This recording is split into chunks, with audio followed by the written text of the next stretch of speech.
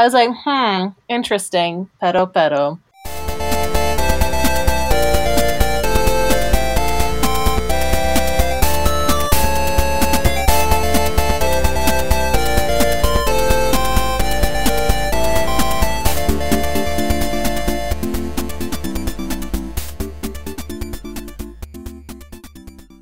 Hello, and welcome to Imagine Me and Utena, a Revolutionary Girl Utena podcast. I'm Panda, I'm your host, and I'm here with my co-host, Alice. How you doing, Alice? I'm doing pretty good, actually. Today, we are talking about the manga version of Revolutionary Girl Utena. We have kind of talked around it while we've been going through the anime, and since we finished the anime, it's time to tackle this sucker. This version of the story was written concurrently with the anime, and while they follow a lot of the same beats, there's a lot of differences also. And so we're going to get to talk about that, and here to help us talk about that are a couple of friends of ours. First, it's a crossover episode. My co-host from my other podcast, Fresh Podcast Market, Teresa, is here. How you doing, Teresa? Pand, it's the same old, same old. I'm here to monopolize everybody's fucking time by talking too much. How are you? I am doing just fine. Also here with us is a last-minute surprise co-host, Scarlett. How you doing, Scarlett? Okay, I'm fine. Oh, well. I'm very excited to have both of you here to talk with us about the manga. Amazing. How does everyone feel about what they have read? I know, Alice, you had read this previously to us talking about it because I bought it for your birthday, I think. I don't remember. You bought it for one of those days. Yeah, and Teresa, you have not seen any of the... Or no, you've seen some of the show, but you haven't seen all of it, and so this is your first time reading the manga. Is that correct? Yeah, so I've watched on my own the first 10 episodes, and then I unfortunately was a part of an anime club in college, and the club, in order how it worked, was for every semester there would be 4 anime shown, 2 animes would be shown, 2 shonens and 2 soujos, and one of the options one year was Revolutionary Girl Utena, and I was the only motherfucker to know what it was. So I've seen the first episode of Utena more than once because I had to try and spread the good word, the gospel, if you will. And the whole entire club ignored me and ended up picking some weird-ass detective anime, and I was like, wow, maybe we should have watched Utena. I was like, maybe we should have. But besides that, yeah, I've only read the first 3 chapters of a really botched translation online, so I probably won't know a lot of stuff today. But yes, that's where I stand. Fine. And Scarlett, what is your familiarity with Utena? I'm pretty sure you've seen like the anime and read this manga, right? I have seen the anime. I've seen Adolescence of Utena, which is fantastic. I have actually only just started reading the manga. The first time I read it was a long time back and like literally a midway through the series volume. So in preparation for this episode, which in my defense, I did not know I was going to be sitting in on until 2 minutes before it started, I had to... Well, neither did I, so... very quickly read the first chapter or so at high speed off a botched and very suspect pirate translation. Yup, that's probably the same one that I read. Yep. That's fine, because I'm going to do a synopsis of the prologue, and then we'll talk about it, and then I'll do a brief synopsis of basically like the first volume-ish, because it covers like... Volume 1 covers episodes 1 through 3 of the anime, basically, at kind of like a much quicker pace. And the prologue does not exist in the anime because it sucks and was wisely left out. Yes! Thank you. I was not imagining things. I was like, who is this? Like, I was really confused when I read it too, so... Please tell me yeah, we obviously don't like it. Alice, how did you feel about the prologue? I agree. I don't really like it. I don't like it not just because it sucks, but also because the inclusion of the prologue actually does something to the rest of the manga that destroys one of my favorite things about Utsuno. And I'm so, so, so thankful it is not in the anime, because it would have ruined a lot of the anime's mystique. Yeah, I think I know what you mean, but we will we'll have to talk more in depth about that after I do my summary, which I will do now as quickly as I can without being incomprehensible. Utsuno wears a pink uniform, and this pisses everybody off, but she has approval for it on a technicality, so she gets to wear it. Utsuno's aunt comes to the school and she gets sent home. Utsuno's best friend Kaido sucks. He's a fuckboy. I hate him. Utsuno gets letters from a mysterious man, or she gets letters from a mysterious person she doesn't know. She tells Kaido that she gets these letters every year, and she thinks they're from Mr. Licky Lick, her prince, which she tells him the story of. He saved her from drowning and licked away her tears. Is licking away tears a thing? Does anyone know if that's a thing that No. do? Is that like a Japanese thing, He or licks is her this tears? No. That's why No. they literally show him licking away her tears on her face. Oh my god! I swear to God, I would have thought that this was Ikuhara seeding something, and then I remembered Ikuhara didn't actually write the manga. Yeah, this licking stuff is not in any other version of the story. It's just in this, as far as I can tell. And this is not the first time someone licks away someone's tears, and it's very unsettling to me. Bad.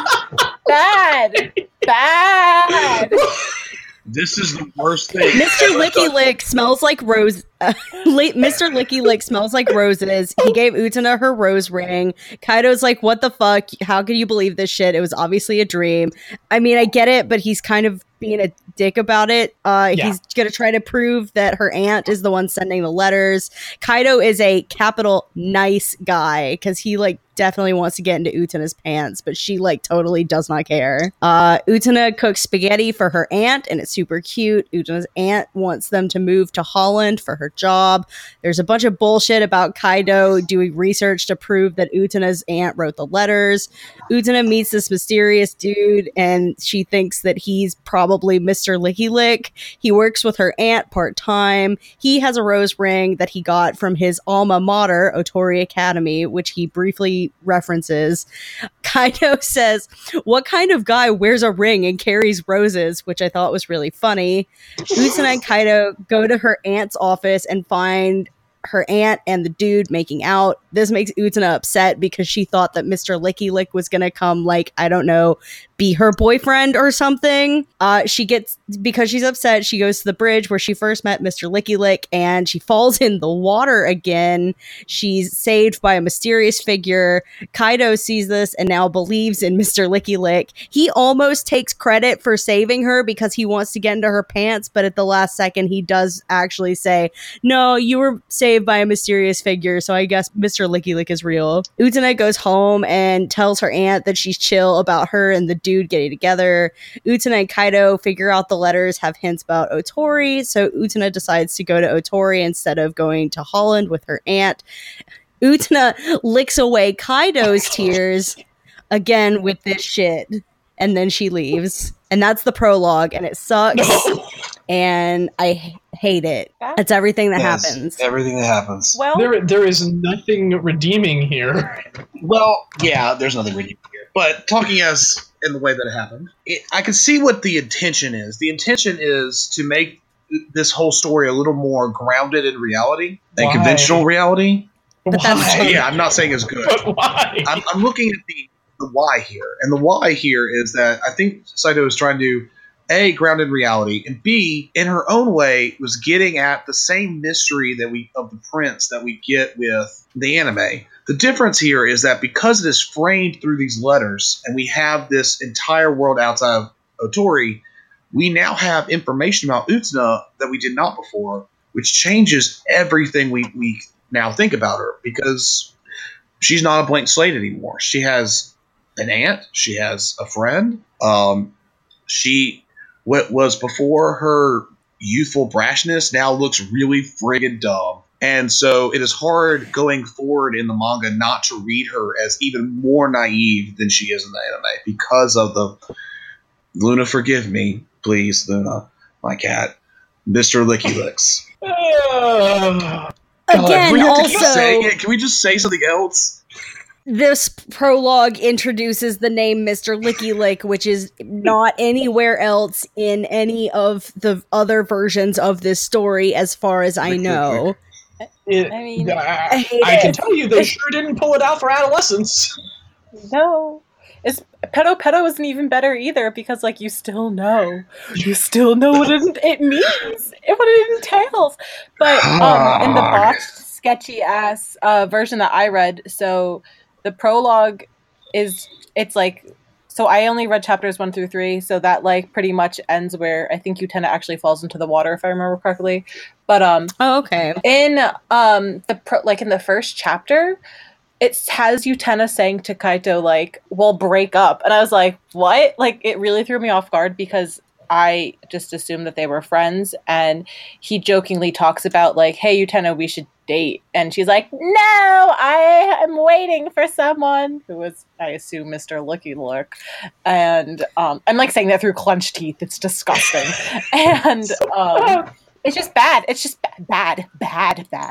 But I think the breaking up thing in the version that Alice and I have, she says, like, if you do whatever, we're through, and it's more ambiguous and seems more like breaking up of a friendship than like the phrase we're breaking up. Nothing about the way she treats Kaido indicates that they're in a relationship, and thank God, because he is the most worthless character ever conceived. I hate him so much. Who's worse, him or oh my god, I was gonna say Melvin. I can't remember what the Japanese name is, but from Sailor Moon, because he's pretty bad. You know what he is he feels like a character who was put in to give male readers someone to identify with, and yeah.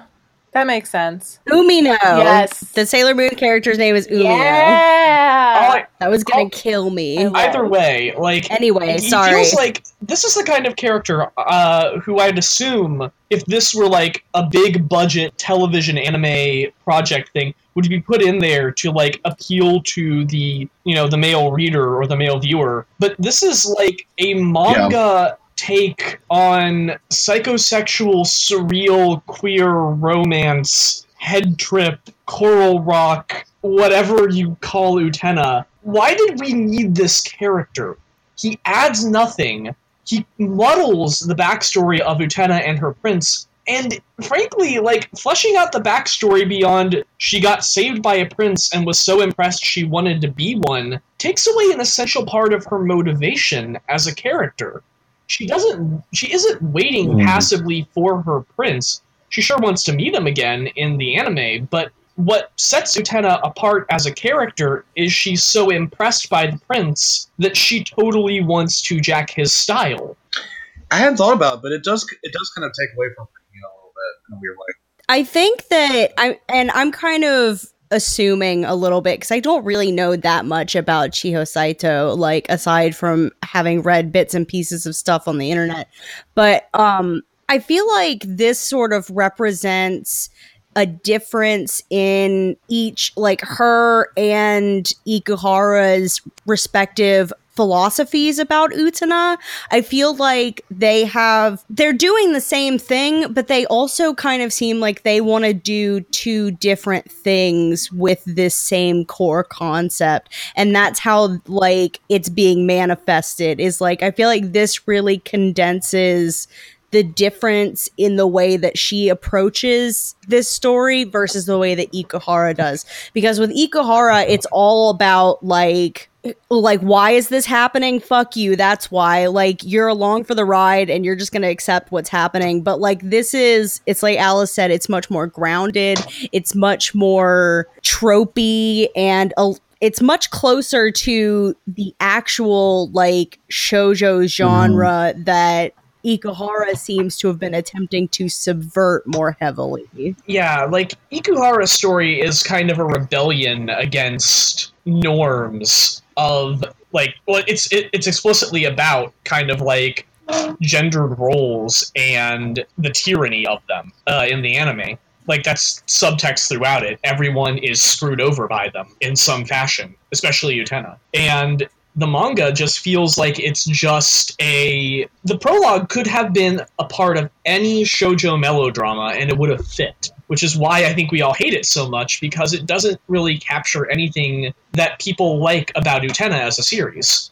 Yeah, I definitely agree. Also, Mr. Licky Licky. Also that. It's terrible, and it makes me want to die. I hate it. It's the worst thing. Oh, go ahead. I was gonna say, can we talk about how fucking stupid it is that the aunt and him like have this affair? Like, when it happened, I was just like, all right, well, that's a It thing. feels so random. Yeah, it felt like really unnecessary. Teresa, I have something for this. Tell me, Alice. Give me the goods. Okay, in the anime, do you remember that weird one-off thing where I think it's like, is it Mickey's dad who like... That was in season 2, and Teresa wouldn't have seen that. Yeah. I'm sorry, I apologize. There is a mildly similar situation that is not really super plot relevant that occurs in the latter half of the series, and I wonder if these things are connected anyway.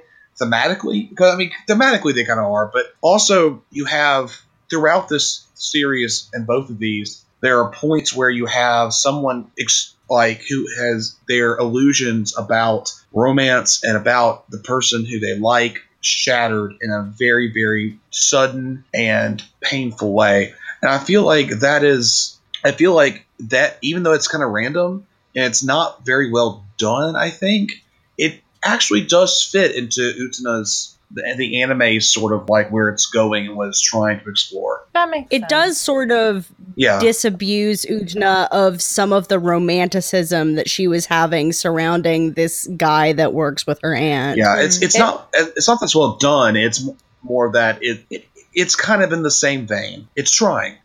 It's almost grounding. I was gonna say, Yeah.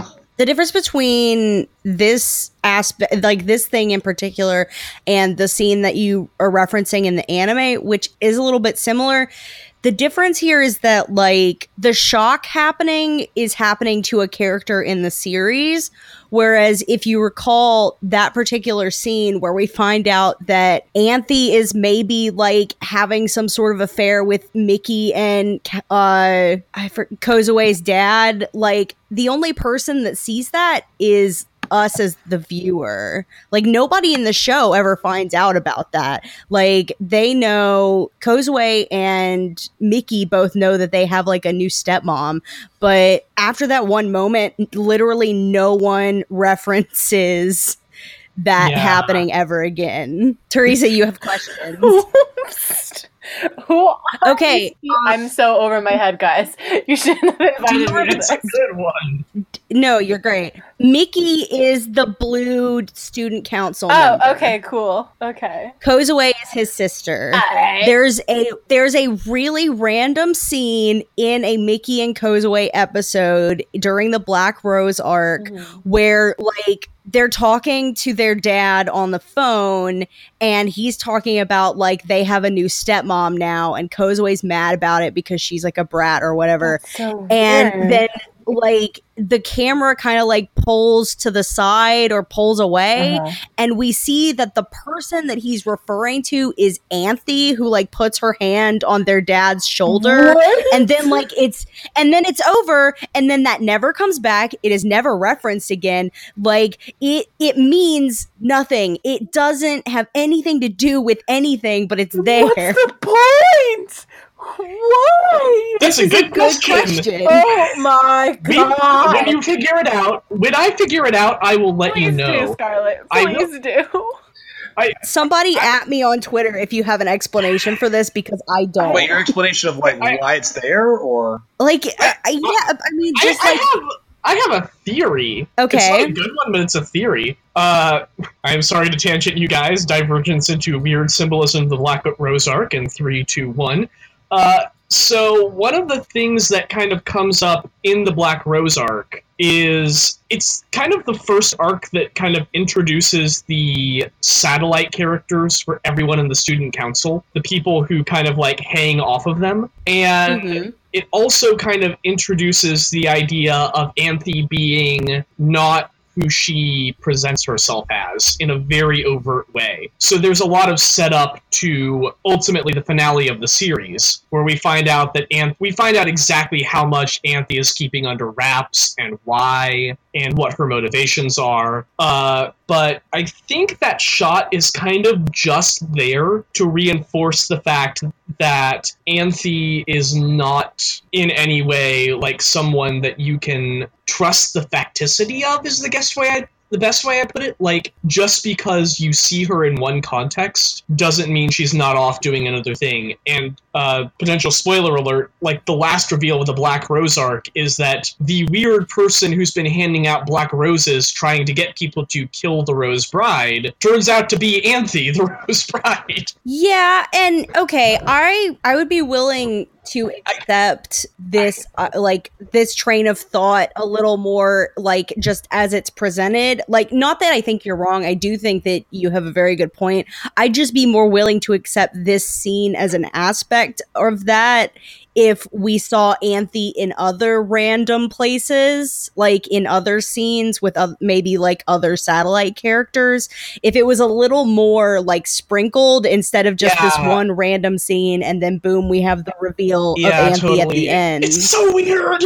I have a slight best. counterpoint here. Yeah. Like, there is a sort of recurring theme of, especially towards, of sort of like, everything is being manipulated towards a certain point. Like, that the duels aren't just duels, it's a game. A game with rules. Someone had to make those rules, and as more and more we begin to suspect, they're not, like, fair. They were designed to achieve a particular purpose. And I think that, like, both this weird affair thing and this other thing with Anthe in the anime are both examples of not Anthe manipulating things, but the master of the game manipulating the game so that A, it happens, and B, it happens the way it's supposed to, quote unquote. The way that ensures that the end game is exactly as it should be for nefarious purposes. They're not like what unites them is not Anthe. What unites them is the force behind Anthe. Could it be that there is a lizard person dressing up as Anthe and pulling this shit from behind? I would not be shocked. I accept it. I mean, like, you know, like how randomly in Princess Tutu, there's just like that one like crocodile ballerina. Like, shit could happen in Utena. I wouldn't doubt it. I mean, have you seen the Nice. like literally the next two series that Ikuhara went on to direct? Maybe it was Bears. I have Maybe not, it was Bears. Maybe it was Bears. We are about to watch the one with the bears. Oh, I've heard of that. I've I'm never watched it, but It's good. I've heard of it. Spoilers, it's good. Nice. Oh, I've watched Penguin Drum. Okay, cool. Yeah. We might do the I love Penguin Penguin show. Drum. Penguin Drum's really good, even though I have no idea what the fuck is going on in that whole entire series. But I loved it. That sounds like I'm Ikuhara. sensing a running theme. It is. It is. Nice. What I find interesting about the manga is that I feel like it's, despite being more grounded, I feel like it actually makes the story make less sense. It really does. Because, like, when you watch the anime, it has this weird, like, non-logic to it a lot of the time where, like, things just sort of happen. But since everything seems so, like, weird and otherworldly, it's just sort of like, yeah, okay, whatever. Like, this is how stuff works at Otori, I guess. But when you introduce the idea that, like, There's a real world. yeah, there's a real world outside of all this, and like there's like an actual real person who is trying to get Utena to come to this academy for mysterious reasons. Like, yeah, it almost feels like it makes less sense when it tries to inject realism into the story at all. Who comes to Utena going like, you know what I need right now? I need me a good dose of realism. That's why I like Utena, the grounded realism. Actually, fun thing that this arc also does is it undermines Utena's first encounter with Toga. That's right, because like in the anime, she met Toga right after her parents died, and so that's why she thinks that he's her prince for a little while.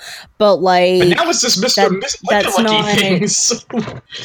yeah, that sort of gets retconned or it's changed in this version. Yeah, this prologue is bad. There's not really much more analysis we can do to make this prologue not suck. I'm sorry, listeners. Like, we tried. We really did. I mean, I could keep going. I was an English major. I could bullshit till the end of time. Amen to that. But it's just not. How would you make it not suck? Is there a way to take these elements and make them not suck? I think it would. You know what would be the biggest thing I would do? Tell me. Kaido. Kill Kaido. If Kaido was just destroy him. If Kaido was either just a friend, or B, like a Wakaba-like character. Why don't we just replace him with Wakaba? Or C, bring Wakaba. that was what I was about to say. Or just C, it's Wakaba. This whole thing might actually be better. Like, I can imagine a version of this where this was Wakaba, and so that's why they're there together. And so it would actually make Wakaba more of an important character in the manga, which it would not be a bad thing. And that's actually more important than anything. Yeah, that would actually be like really cool to have. Wakaba is not just her friend, it's the friend who is kind of supporting her in this search from the very beginning. And that could have been really narratively interesting. I mean, anything would be better than Kaido, but yeah, definitely more Wakaba would. Kaido is right. He's just a fuckboy. Yeah, he's just an asshole. He's an absolutely worthless character because he will vanish at the end of this prologue. We will never see him again, I hope. and his relationship with Utena. He's a one-off character. Are you serious? Oh my god. Oh, yeah, he never pops up again. This is his only appearance. So unnecessary. It should have been Wakaba. Wakaba it should have been improved Wakaba. anything, that would have been so great. But she would have especially improved this. Wakaba is love. Wakaba is life. Support Wakaba. But also then, is Wakaba just strictly in Otori, or is she like... Okay, because I was going to say, because like, Kaido is at this other mysterious school with Utena at the start of it, so like, that would then have to be like, oh, Wakaba just suddenly transferred too. Like, I think that might be a little ridiculous, but...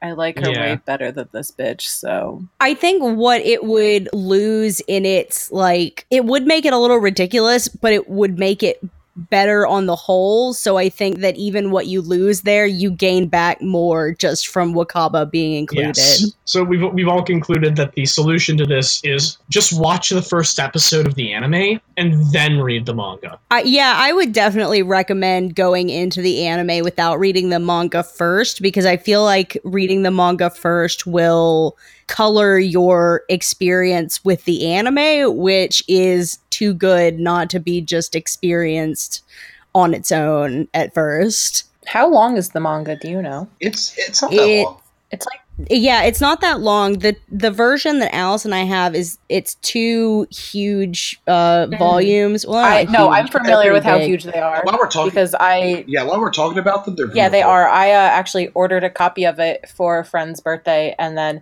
met up with them at Anime NYC. So I had to drag my bag through all of Anime NYC, and then my bag broke as my bag was getting checked, and I was like, "Please, I just have to give this to a friend. Leave me alone."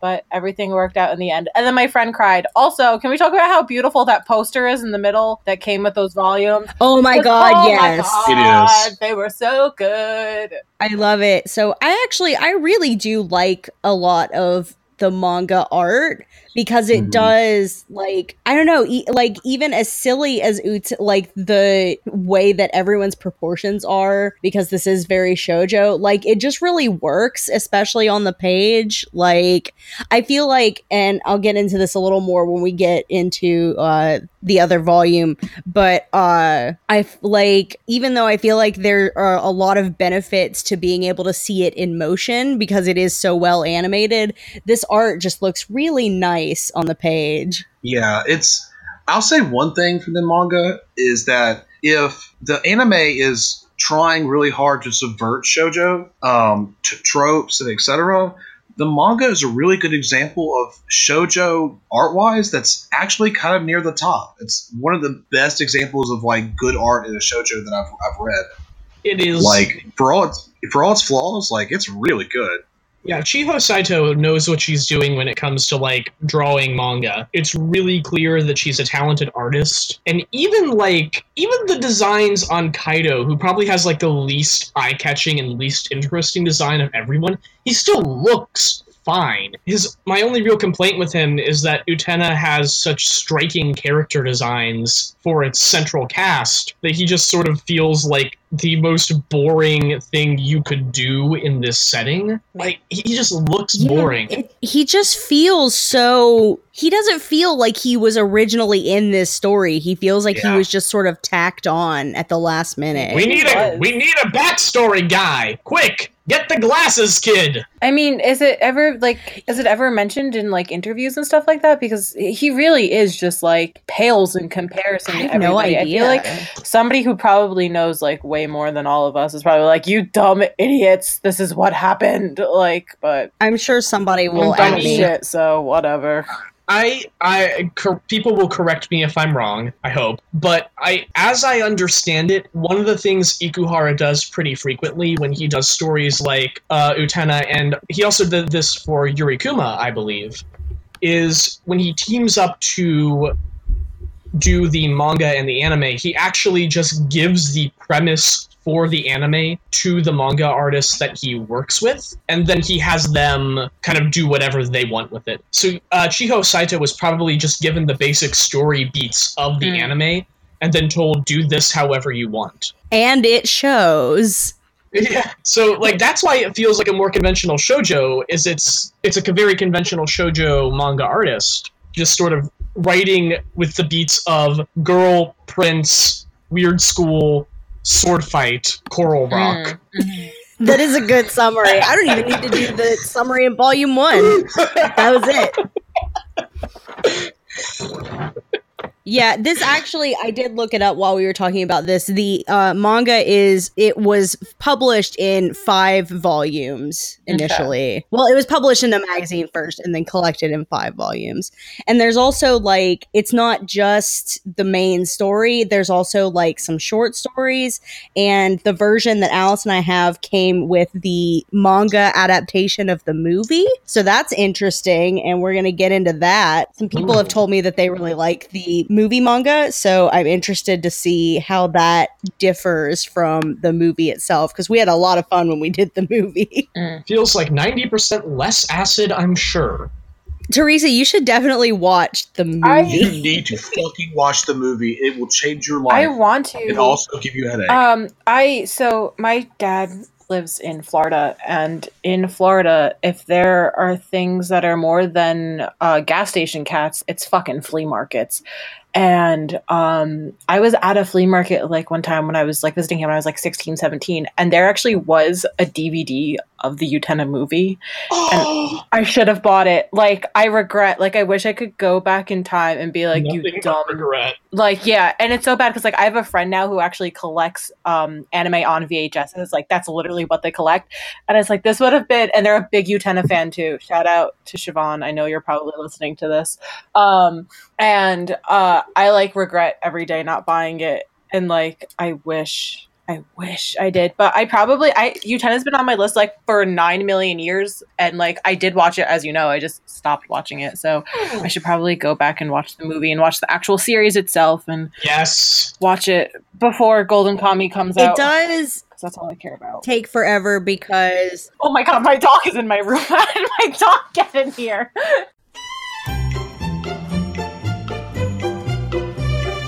And so we have the perfect metaphor for this prologue. Oh, yeah. Is that it's 5 dog shits in a 120-minute walk. So we agree that the prologue is pretty terrible. The rest of the volume 1 is actually kind of by the book. Get it? Because Boo. but like, I mean, it's literally just the first 3 episodes. There are some It key really differences, and I is. kind of want to talk about at least one of them that you actually mentioned in the notes that you did. Okay, I'll do my summary for volume 1 is significantly shorter because it mostly just follows the same beats as the first 3 episodes of the anime, so I didn't really feel like I had to go into that depth. I tried to get as much of the prologue as I could for people who maybe haven't read the manga and are listening to this for whatever reason. So volume 1 is called To Till. A lot of, or actually all of the volume names are plant related, which should come as no surprise. Yeah. Oh, something we didn't talk about. What? Something we didn't talk about is that not only is Usuna's uniform pink at first, her hair is orange. know.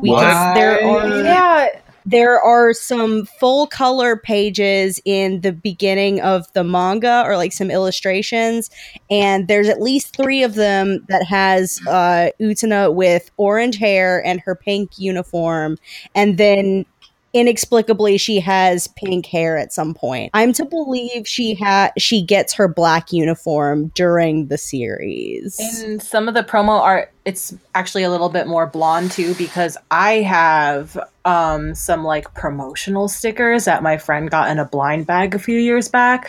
So Oh my God. like classic 90 Utena stickers, and Panda, I'll have to send you a photo of them Yes. after this. And so only 2 stickers are taken off, and I could send you a picture of one of them, and the other one my good pal Noelle has on her laptop because I was like, here to the other Utena fan.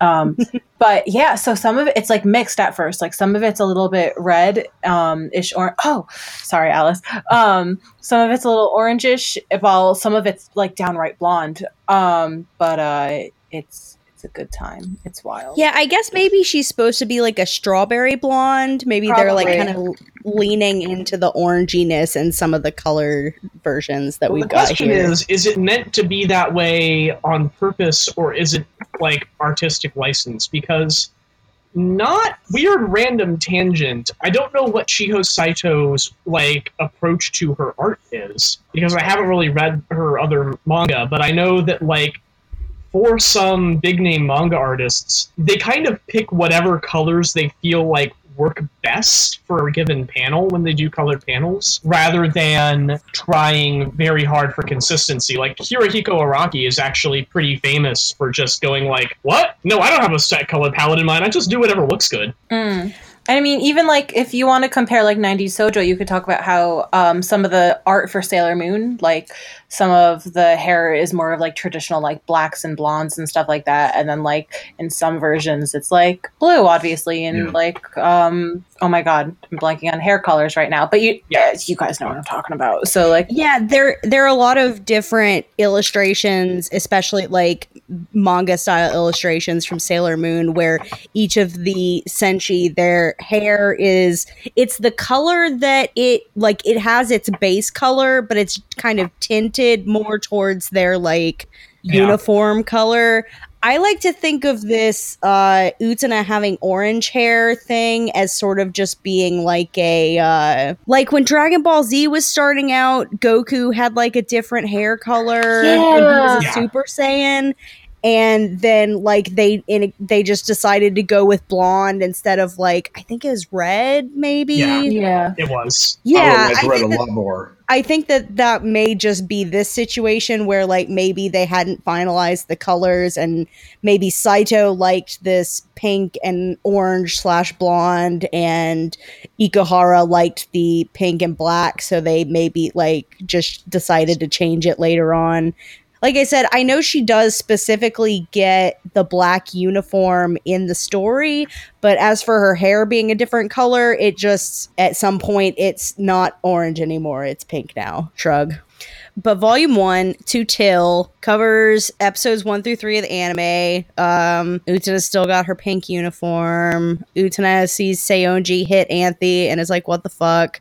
because we have to see Seonji hit Anthy in the face in every version of the story, and it makes me upset. Seonji puts Wakaba's letter that she sent him on the wall, and everyone laughs at her.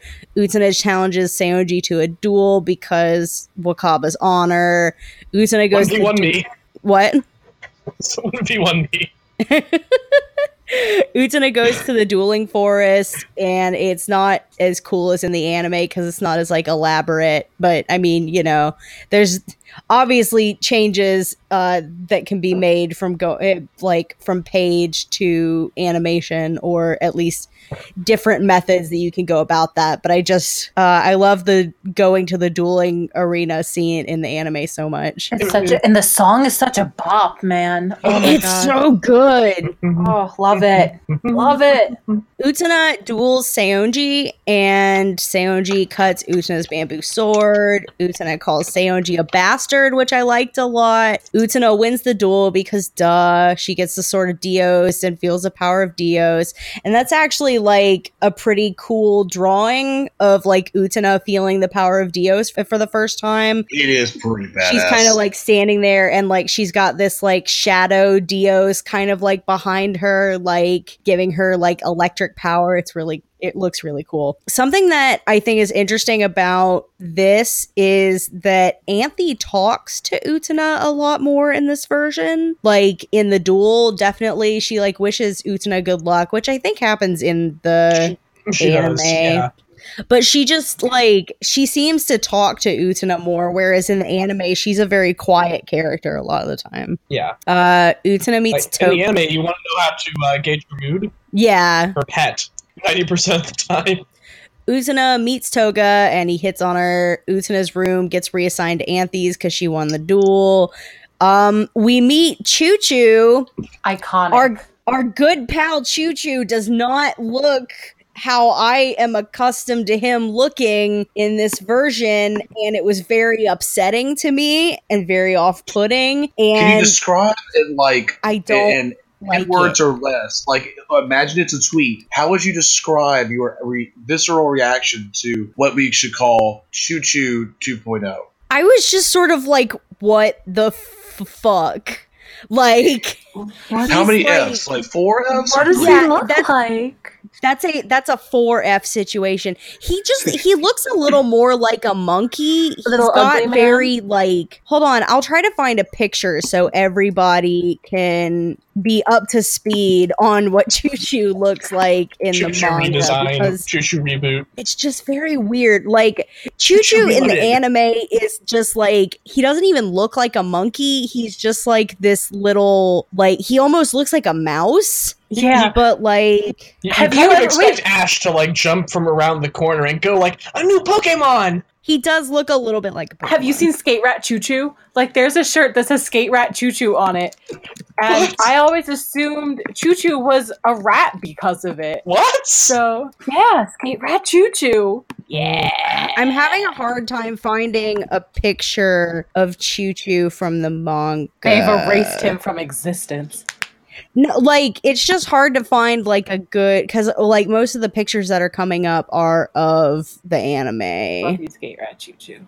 I'll take a picture of this and send it to you. Nice. I am now observing Skate Rat Choo This is Choo. good radio. You could like buy it off of Amazon for like $300 if you really want to, because they Oh my won't sell it God. That shirt certainly does exist. anymore. Mm-hmm. It It's does. adorable. I'm going to Okay, click the Teresa, I'm link. about to text you these pictures. So check your Yeah, phone. boy. Let me click this link and nice. Skate Rat Choo Choo. I want that shirt now. Good luck finding it. Oh, I will And find I mean, hey, I was able to find a Beck Mongolian Chop Squad shirt off of Etsy, so anything is possible.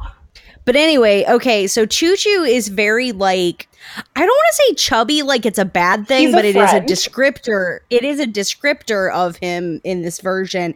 He's got very like poofy looking fur, He looks and more like a koala almost. he does look a little bit like a koala. I love him, And he though. doesn't have, he has a tail, but it's more like a big fuzzy lump on his butt rather than So- like a monkey tail. Oh. Amazing. And I just don't like it. I'm not a fan. Chiho Saito, if you're listening, we I don't apologize for disparaging your enjoy character design way that- sensibility. But why? Look, I'm not- Chiho Saito, who is definitely listening to my podcast, Right I now. love all of the artwork and most of the character designs in this book. I just don't like this one weird looking monkey. And part of that has to do with being accustomed to the version from the anime, which, despite not looking was like the a monkey, perfect is monkey. incredibly cute.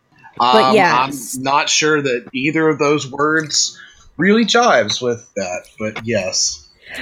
So Utena is like, fuck the duels, because I don't want to do this shit. So she goes to talk to Toga about it. Toga kisses her non-consensually. Don't like that. Don't like that. Bad. Toga explains like the duels and the power to revolutionize the world, blah blah blah.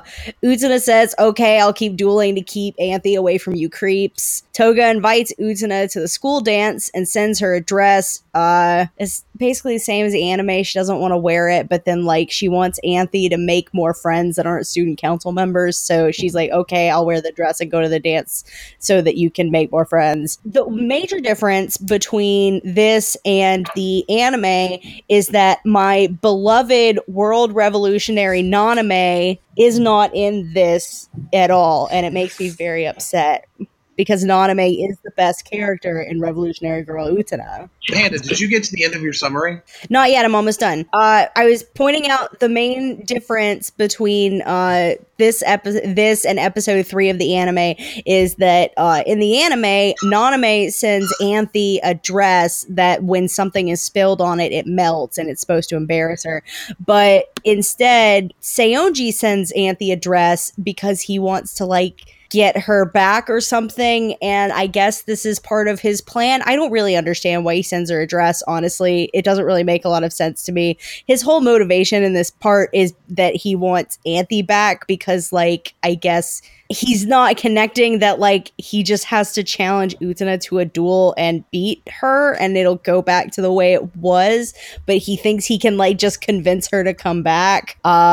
Utena meets the rest of the student council while she's at the dance, and Seonji does end up challenging Utena games to a are duel, done. despite the fact that she does not have a sword. And then that's where it ends. Okay, I have one really big thing that I think is actually super, That too. super important. Is it that Naname's not here? Because I agree. Okay, two things. The one of the big differences that I'm not entirely sure if I like it or not, but it's definitely really significant is, and you mentioned this in your notes, I'm glad that you caught this, Anthe talks more and with a lot more expression in the manga than she does in the anime. Yes, she does. I And thought that was really interesting. yeah, do you have any kind of like, without really like without going really too deep here, do you have any like kind of like maybe why that is? Well, I could look towards the outside and think about the difference in creators, the difference between like Chiho Saito being a woman writing a story like about women, and Ikuhara, a man who is developing a story about women and like maybe their different ideas about gender. Anthe in the anime seems a little more tied to, like, she's still submissive in the manga, but she's not as much of like a living doll, it seems, as she is in the anime. And I think part of the reason she is so much like a living doll in the anime is part of like what Scarlett said about the tyranny of gender roles. Whereas like, since Saito is not really going for that necessarily, it like, she gives Anthe a little more to say and, well, not necessarily do, but like, yeah, you Hey. get what I'm saying. I have three basic takes on this that I'm going to give you guys, which is funny because there's three of you. The first is piggybacking off of what Panda just said.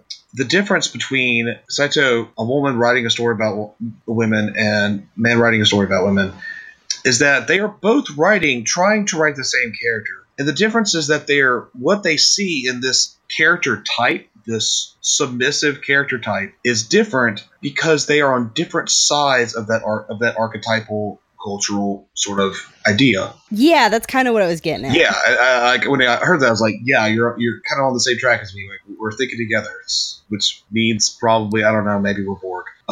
Or that we've been doing a podcast together for a year and a half. We have? Happy anniversary! I'm probably exaggerating, but it's definitely over a year. Nice. But, It's a year and 3 months, so a year and a quarter. Pretty good. but thank you.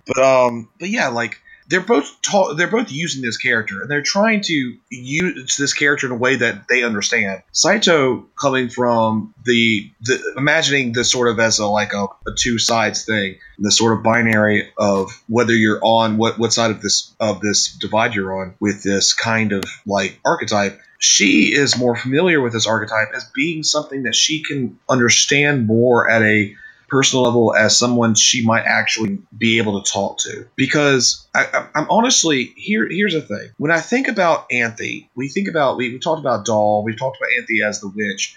I kind of think of Anthe in some ways as being like, and you guys, I don't know if you've seen this movie, Miss Hokusai. No. I have not. But the geishas from Miss Hokusai, when they are with male characters and when they are with female characters, everything is completely different. The way that they talk, the frequency of how much they talk, everything they do.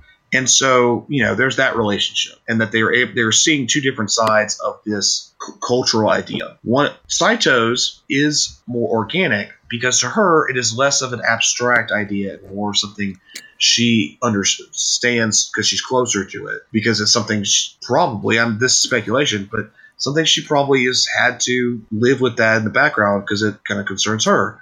Whereas Ikuhara, for all how much he could try, can only approach this idea as an outsider. One of the most striking parts of Anthe's dialogue in this volume that stuck out to me was Utena is asking her about the Rose Bride stuff and when did you become the Rose Bride and stuff, and she's like, don't you think that this is fucked up? And Anthe's like, well, I don't mind being the Rose Bride. And that's sort of something that Anthe communicates more abstractly in the anime, where she just sort of comes out and says that right at the beginning of this version. I do like it. Before I get to the other two, because I'll be quicker with them, I do like that. It does make Anthe more of an actual character earlier on. Whereas before, in the first 3 episodes, she only gets to be a character about a third of the time she's on the screen. Yeah. The second one is that Medium. her being more active is purely just because of the nature of the medium. It doesn't work quite as well to have that kind of character on the page as it does in a film, in the actual animation. Her being quiet on the page doesn't mean the same thing as her being quiet when you're actually hearing things, because then you notice it. Yeah, no, I definitely get that. Yeah, my third one is Ikuhara is trying to use Anthe in a lot of ways, but central to all of those ways that he's using her, he needs her to fit comfortably into the role of the passive abused one, for lack of a better word, because that's very not the way I want to describe that. Whereas Saito gives Anthe more agency by really giving her a voice, kind of literally, and so kind of fundamentally changes Anthe's entire, the way that we understand her. She's no longer just a doll. Now Anthe is an active player. In a way, I will hot take you on this one, actually. Take it away, darling. Oh, Diamond. Are we going to flirt on air? Get a room, you two. Oh, my God. Trust me, we've been trying for months. Anyway. Oh, my God. Gays on my podcast? It's more likely than you think. Scarlett, give your hot take before I die. I just want you to remind you that you were the one who invited me on. Okay. My hot take. I don't think Ikuhara actually does think of Anthe as a passive doll. And my evidence for that is the greatest episode of the entire series, which is Naname gets dunked on by elephants forever. Wait, which one is that? I think that the one where she gets dunked on by elephants.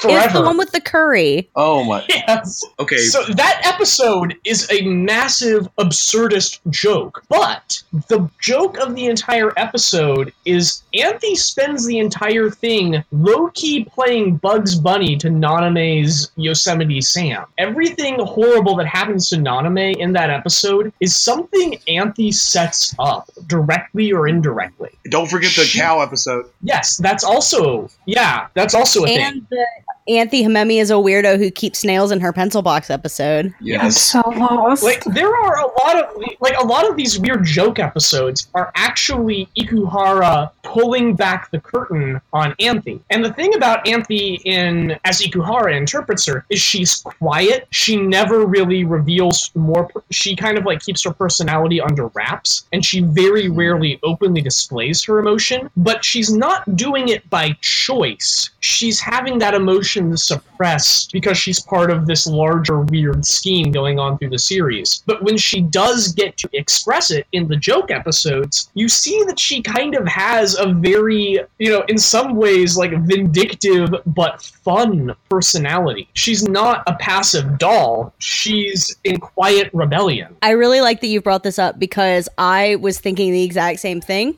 that Ikuhara plays Anthy more as she's supposed to look like a passive, and then we slowly get to unfold that. I'm going to catch Teresa up a little bit on what we're talking about here. Okay, so there are a few, they seem like they're filler episodes of the anime where ridiculous shit happens to Naname seemingly for no reason, usually involving her being attacked by animals. And I do remember that a little bit. Okay. It is subtly revealed through the series that Anthy is responsible for these things happening, and she's basically just fucking with Naname the whole time. And so that's sort of like what we're talking about when we refer to Anthy having this sort of different personality underneath her facade. Is this. This is one expression of who she actually is that we get to see in these little absurdist glimpses. Interesting. Or should I say shrimp-interesting, as I usually say. You should. I would say that. Shrimp. Thank you. We're crossing the streams. Shrimp-interesting. And oh god damn it! All I can think about is shrimp heaven now. Shrimp. I know. Heaven now. We can't keep doing this, Daniel. Can't keep doing this. Anyway, I think that just speaks to the subtle difference between Saito's interpretation of Anthy and Ikuhara's interpretation of Anthy, because also he has a little more I don't know. It seems like Ikuhara has a little more time to slowly bring out Anthy's personality over the course of 39 episodes. Whereas, I don't really know how the manga industry works. I don't know, she's got less space. Yeah. Yeah, I feel like there's less space to delve into the, nuance of that. So, Saito is just taking a different approach to the character, who is still the same character, but just I don't know, she seems less quiet and mysterious and weird, and more nice and mysterious and weird. Even though she is nice in the anime, but her niceness is much more off-putting in the anime. Yeah, her niceness is kind of Stepford smiling in the anime, and it's kind of revealed that the reason it seems like Stepford smiling is so creepy. And the Stepford smiling is really ultimately revealed to be just that. It's an act that she's putting on. Yeah, I think Alice and I talked at length about how one of our favorite parts of the second arc is this very brief moment in the beginning in the very first episode of the Black Rose arc, where we find out that yes, other characters do find Anthy's quiet, smiling, yes ma'am, no ma'am, whatever, act unsettling, just the way we as the audience do, because up until then, everybody's kind of treated Anthony's behavior as normal aside from Utena, and it's normal it's expected for her to think that Anthe is weird because she's the outsider coming into this new situation. But like, it's once we meet Kane, Akio's fiance, that we really get to see that no, everybody else thinks that Anthe's really creepy too. Yeah, that was so validating. That whole episode was so validating. I was like, thank you, fucking finally. Yeah. What was I? Sorry, my brain shut down. I had a thing I wanted to say and I've lost it. Oh no! Why did I bring that up? Now I'll never know. Regarding kind of like the weird the production schedule for the manga. Can you remember what magazine it was originally published in, like the title? I did know that, but as soon as you asked it, I forgot. So I'm going to look it up real quick. I was about to say, we could double check that, because I will tell you that depending on whether the magazine had weekly or monthly publication dates, that is how long she had to work on each individual chapter. The magazine is called Ciao. Oh, I remember that. Like the Italian word ciao. First issue, it was every month, and it was aimed towards girls ages 8 to 14. Okay, so then she probably had about a month's time to work on double-length chapters, that's actually a good sign, because that means her production schedule was not as crushed. Weekly magazines for manga in Japan, like the guy who wrote Yu Yu Hakusho actually did a whole thing in the back of one of his volumes where he wrote about how intense the production schedule is on a weekly manga. It's basically you write your story planning over the weekend, and then you spend the rest of your 5 days of the week basically doing longer than full-time days sometimes, doing your drawing, penciling, inking, etc. So yeah, I have heard a lot about how hellish manga production schedules can be. Yeah, like part of the reason you remember Full Metal Alchemist as being as good as it is if you've read the manga is that was a monthly series, not a week. That's why the writing quality is so above where shonen stuff can normally go, is the artist actually had time to develop her chapters for that much longer. She basically got double the time most people do. So in the case of Utena, it's still, though, imagine that one chapter takes 2 weeks of production, and it's a probably one-person team with background and maybe like embellishment artists.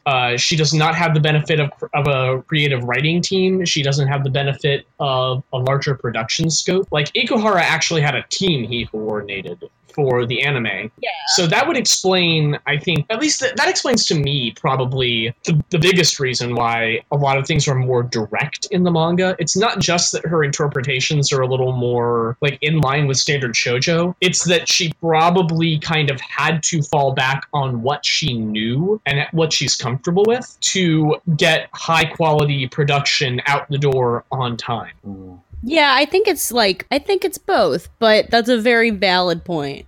And also, more time to work, circling back to something we said originally, would also help explain why the level of art in these books is so good. Because she just had tons of time to just really, really, really nail it. And it's the biggest strength of this manga is that it's just visually pleasing. It is very pretty to look at. Like, even whether or not it's doing good story-wise, and there are some points I actually really like story-wise in manga, that actually there's at least one thing I like better in the manga than I do in the anime that we'll get to much later. But it's always great. And the anime is too. Like, one of the best things about Utena, no matter what the medium, is that it's gorgeous. It is a labor of love. I definitely agree. Do we have anything else we'd like to say about this? Fuck Kaido. Yeah. That's the mood. Fuck Kaido. I'm trying to see if there's anything else. Not really. I think, to be fair, we talked a lot about the manga as a whole, but also, like, this is the part of the manga, and this is kind of me doing a caveat for later episodes we do with the manga. This is the part of the manga that goes away from the anime the least. Yeah, It clearly. is the part closest because the end of the manga and parts of the middle are drastically different in very key ways, and we will get a lot of material out of that. But for now, it's good to sort of talk about the things we like about the manga. In general, kind of just we've kind of covered sort of all of our problems with the manga are basically summed up in the prologue. Let's be real. Except for that it's especially the worst thing, which is the manga's way straighter, you guys. Oh. Yeah. It is very heavy as far as It is I'm aware. aggressively heterosexual. Yikes. Why would you do this to my Yeah, Utena? Why? Shiho Well, Saito. We've actually Why? talked about this before. Me and Panda's actually talked about this on the air before at one point, where there was originally sort of a disconnect where Ikihara was all doing the thing that he does all the time, and she was like The gay not really thing. and she was not really convinced that would sell. Like, not that she was like it's bad. She was worried that would not sell with the target demographic because it's just not a thing that she did. It was not something she had done before. And when she was very much proved wrong, she came around on it. Yeah, I think that we can see that in the fact that the new manga chapter that just came out, there's actually a translation of that has just been put up today. I think the chapter is only 10 days old as far as the Japanese release, and there's already a scanlation out on Empty Movement. Our friends over at Empty Movement, a very good Utena fan site, have a good scanlation that they have that you can read on their website or that you can download, and they have a lovingly restored version of the cover that was painstakingly restored in Photoshop by former guest of the show, Abby, who we love and who loves Jury. But we can see the difference in the approach from the beginning to now, what's coming out now, because unlike in the manga, where Jury's storyline doesn't have anything to do with Shiori, and that's like a big part of the anime, that's sort of what the whole new manga chapter is about, is the relationship between Jury and Shiori, and I mean also Ruka's there, I guess. Also, Ruka's there. That's sort of his whole deal, is that also Ruka is there. He is the third wheel of a lifetime. Yeah, basically. But yeah, I had a whole train of thought and it just totally left. That's what happens when you podcast late at night. Yeah. And it's later for me than it is for you guys, too. So, boo. It's 10 p.m. in Virginia. Yeah, Do you know where your children are? It's 10 p.m. in Jersey, too. Welcome to the East Coast, bitches. Aren't you supposed to say it like Joycey? No, that's like a regional accent, specifically like in an area that I'm not in. It's more like Southern Jersey. I know. I had cousins up there. I just Have you been to the Jersey Shore? Oh, yes, I have. I've spent most of my childhood summers there. And in fact, it's only a 45-minute drive from me. So, yes.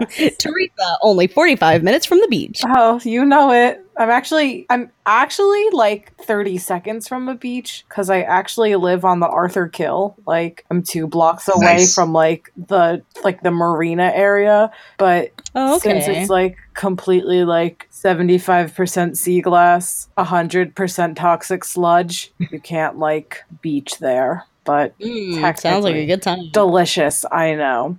So yeah. So fun facts about Teresa that people can use to murder me with. Hey. You know, this is the second podcast in a row that I've recorded with you where you openly baited people to murder you. Do we need to talk about this? Did I really ask people to murder me last episode? That was no, I was thinking of the Beatles episode, so maybe it was the episode before that. Are you telling me that Teresa's the most dangerous game? I did not hear that. I can't hear. You, Teresa, are the most dangerous game. Oh, hell yeah, I am. There is a grand prize, but only if you can find me, bitches. Oh, good luck, bitches. I'm pretty easy to spot. I mean, you can take me down. Come find me if you I can. support you. Even if Panda doesn't, I support you. Thank you, Atlas. Thank you. Okay, so I guess we're done with the manga. Ayo. Yeah, I think we're done. I think now. we've utterly exhausted what there is to talk about in this first bit. Yeah, we will definitely be able to do more once we get further into the manga, because I feel like the big focus, the reason that I combined the prologue and volume 1 episodes was because there's not a lot in volume 1. So I figured that we'd spend most of the time talking about the prologue, which we did. So, but the future episodes are probably just going to be like single volume, so we can take everything as it goes and talk about all the differences and stuff. I largely avoided reading this for a long time because I did hear that it was more hetero, and I don't like that, but now I do a podcast, so I'm legally obligated to read this book. It's actually the law. According to podcast law. It's a very, like, as a law school dropout, I can assure you that this is incredibly and binding. As an almost law school dropout, we can assure you that this is incredibly legal by podcast law. And the podcast cops will come. The McElroy you show. The McElroys come to your house. The McElroys come to your house and publicly shame you. They drag you through the street and tell everyone that you are bad podcasting. The Wild Boys have become the cops. If you want to follow us on Twitter, you can do that at UtenaCast. If you want to follow me on Twitter, you can do that at MPandanata. Where can they follow you on Twitter, Alice? They can follow me on Twitter at Lyrewolf, which is LYREWULF. Teresa, where can the people find you on the internet should you wish to be found? Y'all can find me at Vicuñad, VICUNAD on Twitter. I also have a Tungle, but God, I wish Tumblr was dead, so I'm not sharing that. But I'm pretty easy to find too, so. Scarlett, if the people wanted to find you on the internet and you wish for them to find you, how would they do that? First, sacrifice a goat. Oh, that sounds good. Oh. Seriously, I actually have no Twitter presence, so if you want to contact me for some reason, the best way to do it is actually to contact me through Alice's Twitter, because, we're in a relationship. I'll see it. And if you would like to follow us on Tumblr, I haven't updated that in a while because reasons. That's imaginemeandutena.tumblr.com. If you would like to come on the show and talk about the manga with us as we continue to do episodes about it, you can email us at imaginemeandutena@gmail.com. You can also email us if you have comments about the stuff that we say, or you can contact us on Twitter if you have corrections about things that we have said that are either wrong or maybe just not entirely correct or lacking some context, because we're just a bunch of dummies with microphones. It's not like we do research around here. If you would like to support the podcast, we are a Patreon supported podcast. We just got a new patron literally right after we recorded the last episode. We got a new patron, our buddy Jeff, who has been a guest on a previous episode. And in a couple of months, Alice, you're going to have to write him some fan fiction. Oh, I am looking forward to it. You have a couple of fan fiction patrons. I don't know if Patreon has billed this month. I'll check in on that. This will be a week late by the time I have checked on that, but you'll probably have to do that soon for a couple of our dearly devoted patrons. If you would like to buy our logo on merchandise, you could do that at the link that is in the pinned tweet on our Twitter account. And that is all of our credits, I believe. Revolutionize the world, everybody. See you later.